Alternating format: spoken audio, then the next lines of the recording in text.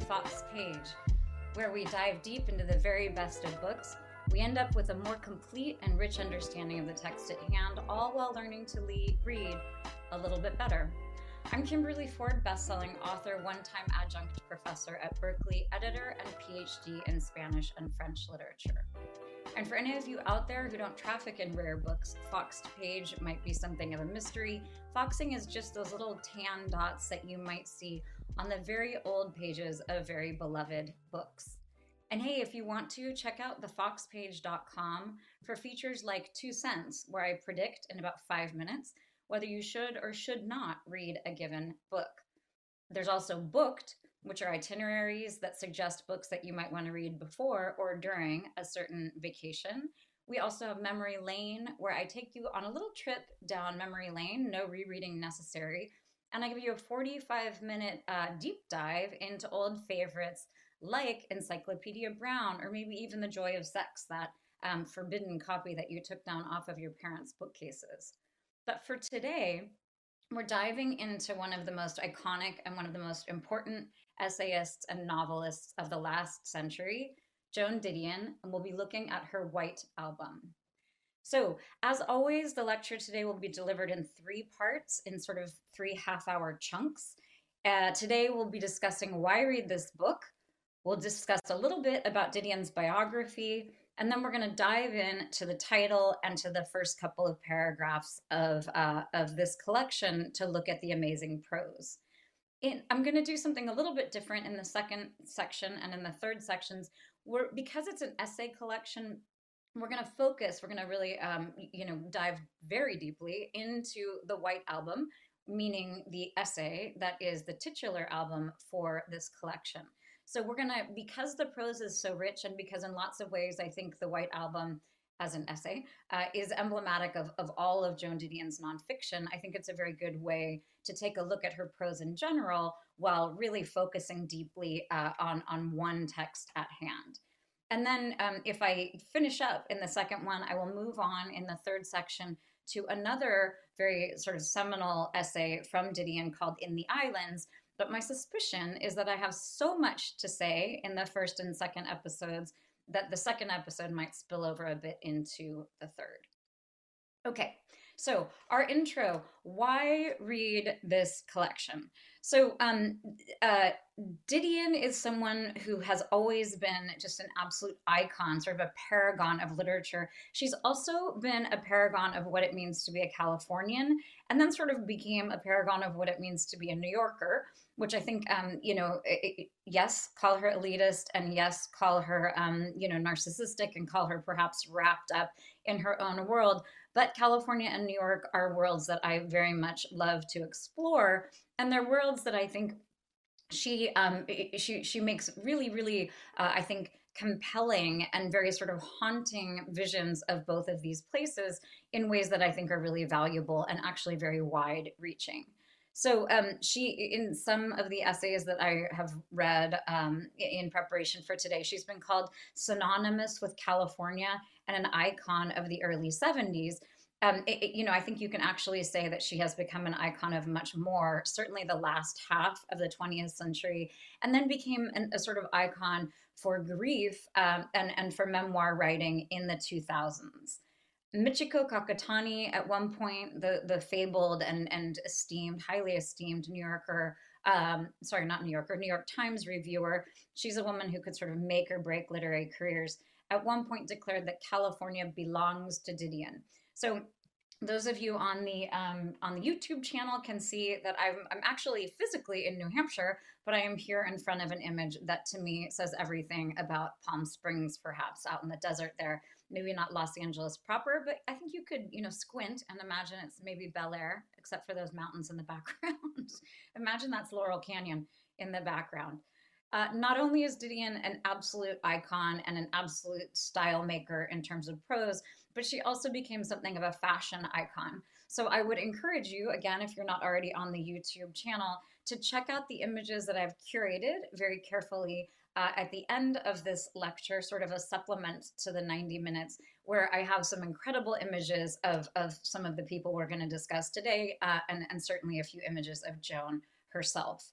She was a real contradiction in lots of ways. She was a woman who was an incredible cook and an incredible entertainer, and a real paragon of domesticity. She was always, talking about sewing gingham curtains for the spare room, and was absolutely the consummate hostess, but also was someone who, really wanted to travel to Vietnam to cover the Vietnam War, was not able to because they were quote unquote sending the guys.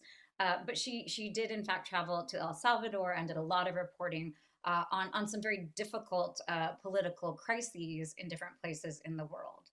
So one of the questions is sort of why read this essay, and frankly, the part of the reason is because we read Slouching Towards Bethlehem already in a different lecture. So there is so much incredible Didion nonfiction that I think it is well worth going back to the well, as it were. Just to use a water metaphor, just because Didion is, in fact, as I am, also a fellow Californian, so invested in the importance of water and in its scarcity.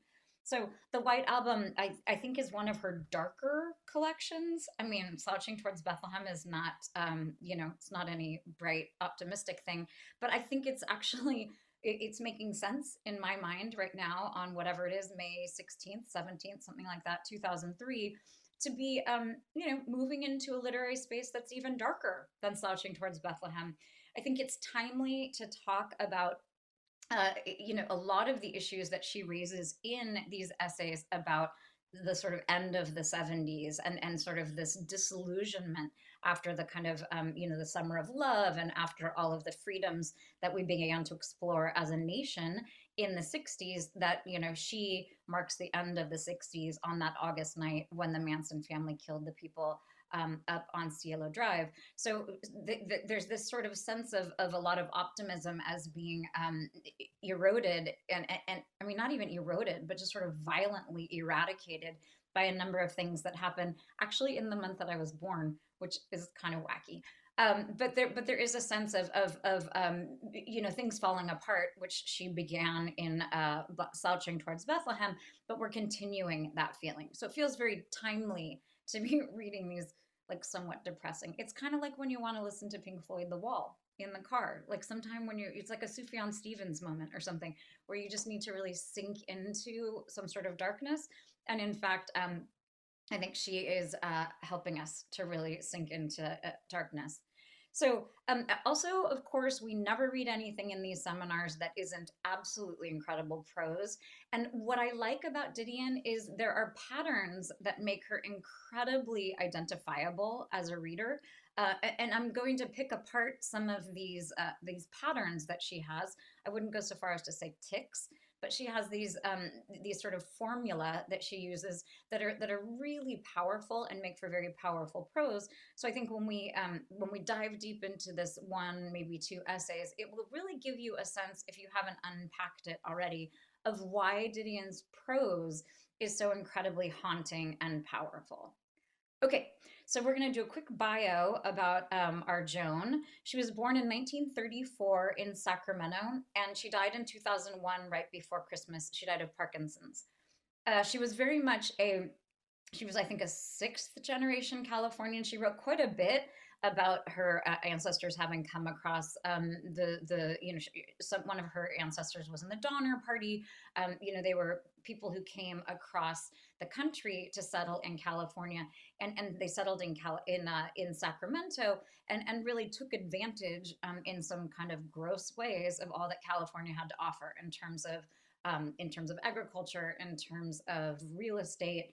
I don't have any like very clear data on what her family did, but she was a relatively wealthy sixth generation Californian.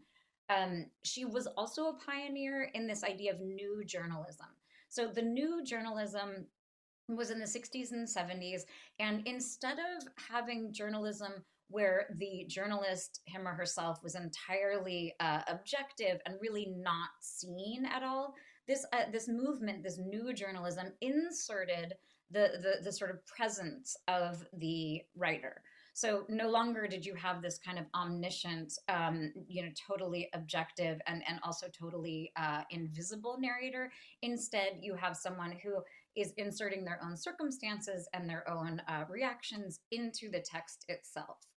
So often these pieces of new journalism also are built around a narrative. So it would be, the story of Hunter S. Thompson, for example, is an example of this new journalism, or Tom Wolfe. It'll be a weekend spent somewhere, and it's built around some sort of anecdote. So instead of just sort of your factual journalistic reporting, this became a much more personal way to draw people into the news.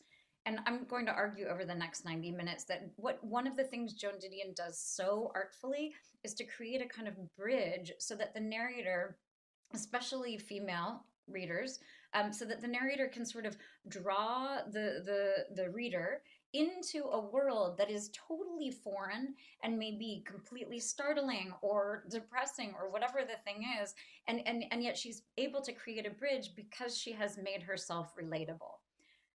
She went to Berkeley, not to Stanford. She really wanted to go to Stanford.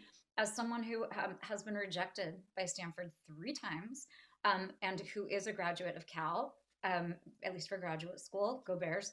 I actually really take a lot of pride in the fact that she and I are both, Berkeley graduates, and yet that was not happy for her. She was very, very sad about not getting into Stanford. At the end of her time at Berkeley, she won a Vogue contest. It was called the Prix de Paris, which just the Paris Prize, which is just so funny to me that that Vogue would have, it's located in New York and would have this sort of Parisian air to it. She won that prize with what is a very sad sort of essay, which is not surprising, and moved to New York, was there actually for 7 years.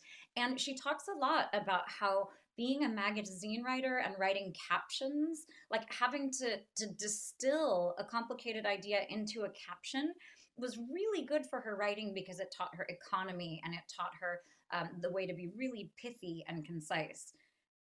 So then she wrote a lot of essays then about California. She was working for the Saturday Evening Post and for Life magazine, and had these columns where she would write, also the New York Review of Books and the New Yorker and the New York Times.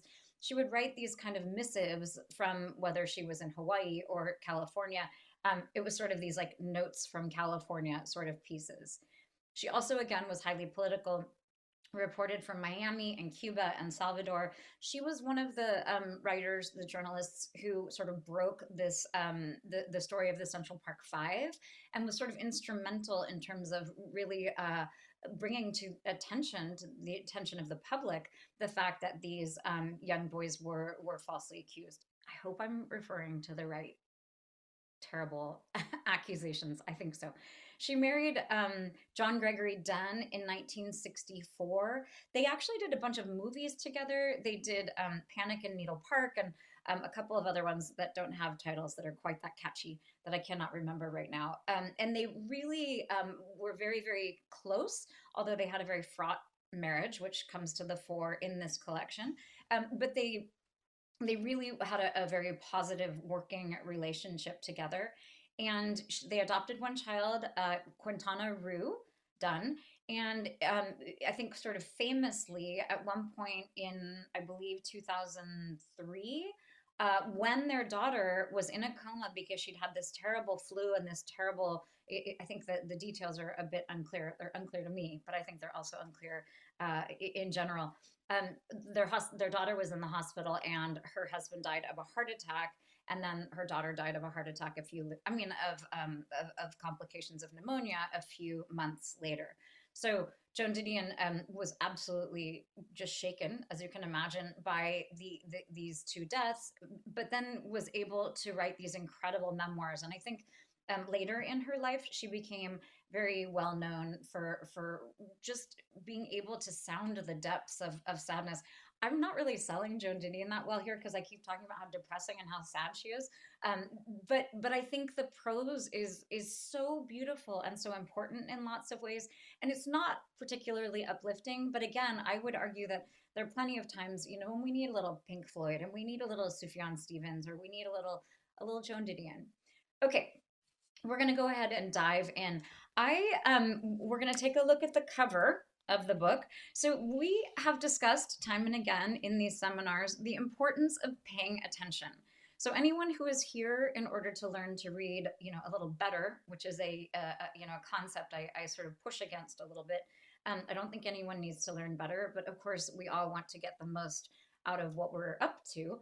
The easiest thing you can do is to simply pay more attention. So we've also talked about the fact that writers tend to have very little control over their covers of their books. I don't know what Joan thinks about this one, but I do know for myself, I far prefer the edition that is simply white and then in kind of like not rainbow necessarily, but some colorful letters. It says the White Album. So this to my to my eye is kind of a weird hodgepodge. It's hard to see any of it. A couple of things I do like though is the fragmentation that we see here is actually very indicative of what we are going to find inside. So this is a novel. I'm going to keep saying that through the 90 minutes. This is a collection of nonfiction that is very fragmented. And it's fragmented here on the cover. It's fragmented in every single essay. The collection itself, not only each essay is fragmented, but the entire thing is fragmented. And all of that is highly intentional. If Joan Didion is writing about fragmented times when entropy is sort of, ripping things apart and defying the logic of all sorts of different things, it certainly makes sense that you would imitate that kind of fragmentation in the work itself. I really like the title. We're going to discuss the title in just a second. I love this photograph of her. She was known, she's a little bit of like an Anna Wintour kind of a gal. Here she's known for having these very large, glamorous sunglasses. There's a very famous advertisement of her when she's a much, much older woman for Celine, which is in the images that I'm going to show at the end of the lecture. But these very large sunglasses were not only a fashion statement for her, but I think were a very important piece of protection. She herself talks about being very shy and being very uncomfortable in social situations, but she also talks about how she's 5 feet tall. And her stature, she's a very tiny little person, and she talks a lot about her inability to chat and her inability to be social, and her sort of reticence and her shyness, together with her small stature, really allowed her access to a lot of journalistic venues that she wouldn't have been able to enter if she were someone who was more sort of conspicuous. So I also like the fact that a lot of these, the people that we see in the background here, that might be President Nixon, probably, yes, because that's the era we're talking about, in his very famous, I don't know if that's when he was saying, "I'm not a crook," but, here he is.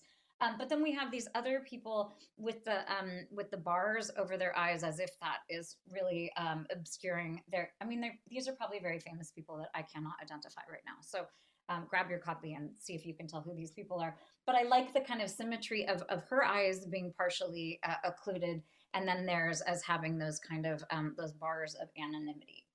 Okay, we're going to dive in. We're going to discuss the title in just a second.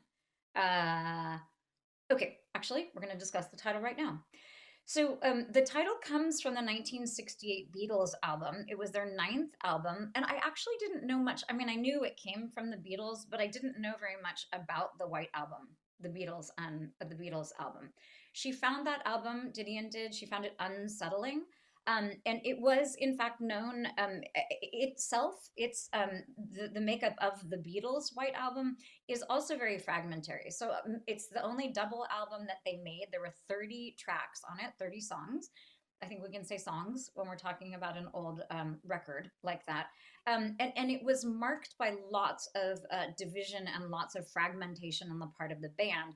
Yoko Ono had come in and was causing all sorts of issues because they, as a group, they had said no spouses or lovers or anything. So that was sort of pulling them apart. At one point, Ringo left for 2 weeks. The producer left. The engineer quit. So it was a time of much fragmentation for the Beatles themselves.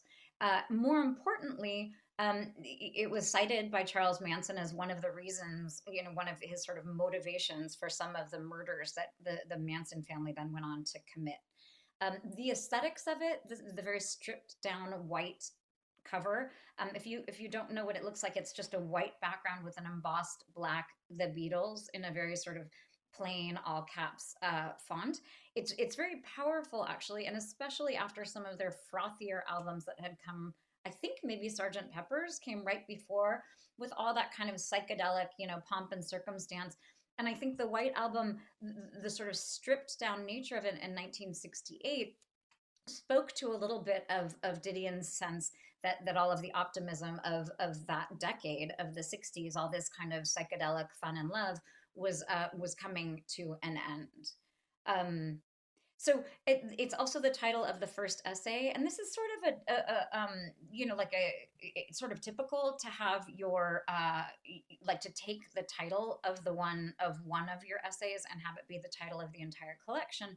And I think it's very well done, because if you know anything about the Beatles album, which I think a lot of people do, I mean, I'm 53, but there, people of my generation and above for whom she would have been writing at that point would have been very familiar with one of the most famous bands of all time, and sort of the unease that was together with that album. So there's I think an homage in this kind of weird sense to how difficult that was. So again, it's also the title of that first essay, and that essay is 48 pages long. So it's a very long essay in the beginning. It's also very autobiographical. It's the essay that we're going to dig into in parts 2 and 3. But I think it also is emblematic of why, or emblematic of the collection as a whole, and also indicative of why she chose this as the name.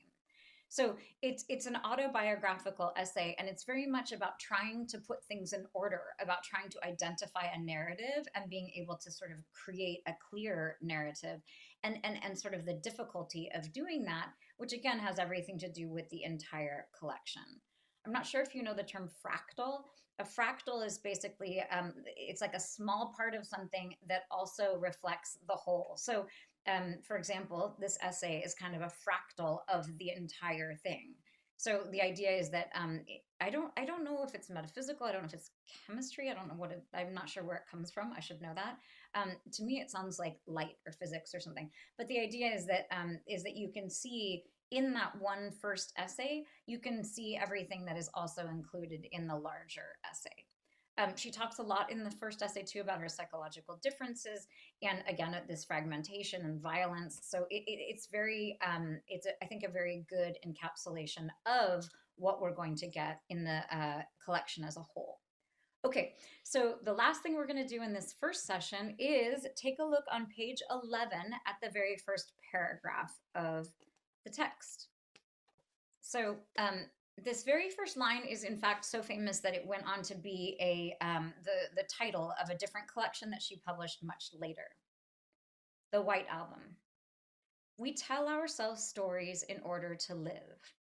So this idea of stories as being absolutely crucial is, I think, in this day and age, something that we all are very in touch with, and this idea of kind of the post-truth narrative. I think she had she was very sort of prescient in lots of ways in understanding the importance of having narratives that were somewhat logical and at least were true. I mean, I think, you can argue whether or not truth is possible in media, but certainly in this day and age, we have an entirely new sense of the possibilities of untruths in media. We tell ourselves stories in order to live. The princess is caged in the consulate. The man with the candy will lead the children into the sea. The naked woman on the ledge outside the window on the 16th floor is a victim of accédie, or the naked woman is an exhibitionist, and it would be interesting to know the difference.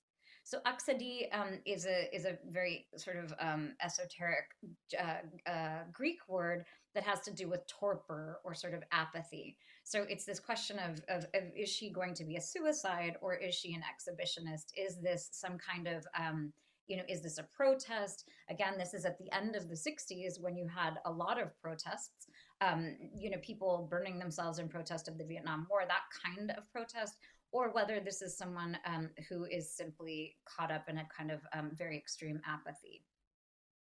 It would be interesting to know which. We tell ourselves that it makes some difference whether the naked woman is about to commit a mortal sin, or is about to register a political protest, or is about to be, the Aristophanic view, snatched back into the human condition by the fireman in priest's clothing, just visible in the window behind her. So I'm not going to pick apart the prose too much because we're going to be doing a lot of that in the next couple of lectures or chunks of lecture. But it's important to note here the Aristophanic view. So Aristophanes was a Greek comedian. It's funny to say that word because he's not like a stand-up. He's not like Margaret Cho or something. But he was a comedian in the sense that he wrote comedy. So in the old Greek sense, it was simply something that had a happy ending, but also was sort of the father of modern comedy in lots of different ways. So I think what she's getting at here, although it's a bit esoteric, I think this idea of the fireman dressed as the priest, this Aristophanic view is sort of that this might get kind of slapsticky, that this might be part of a comedy and we're going to have a happy ending, and that there are disguises involved, and that someone's going to snatch her back and we're all going to feel human again. Of course, the human condition is usually referring to the fact that we are all one day going to die, and that is, a very difficult reality, and that it, for many people creates a need for religion or a need for some sort of escape or some sort of philosophy to understand the magnitude of the human condition. So I'm not sure Joan is actually promoting some kind of like Keystone Cops thing here. I don't even know what the Keystone Cops are, but we've got this fireman priest here. Also, this mortal sin idea. John Gregory Dunn was like a very devout Catholic. I think she herself is Episcopalian and like very sort of like almost Protestant and almost very waspy. But she also, I think, really was intrigued by Catholicism, which was very important to her husband. So, of course, suicide is a mortal sin. So I think there is this sense of, of this woman truly running some risk here. But the whole point of this beginning of the paragraph is that we really don't know. There's no way for us to know what is happening here. Let's see. We look for the sermon in the suicide, for the social or moral lesson in the murder of 5. She's referring there to the Manson murders.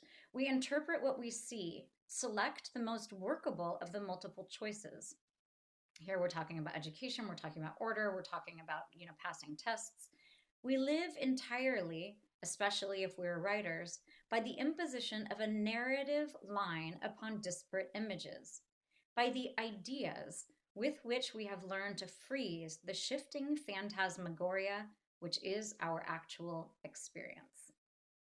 So, what an incredible phantasmagoria. If you can work that word into the first paragraph of your essay collection, and in fact, if you can end the first paragraph with a sentence that includes that, it's to freeze the shifting phantasmagoria of our actual experience it's such a powerful, literally just such a powerful string of syllables, but also this idea which controls the entire collection, that what her job is to make us feel better because she's going to impose some kind of order.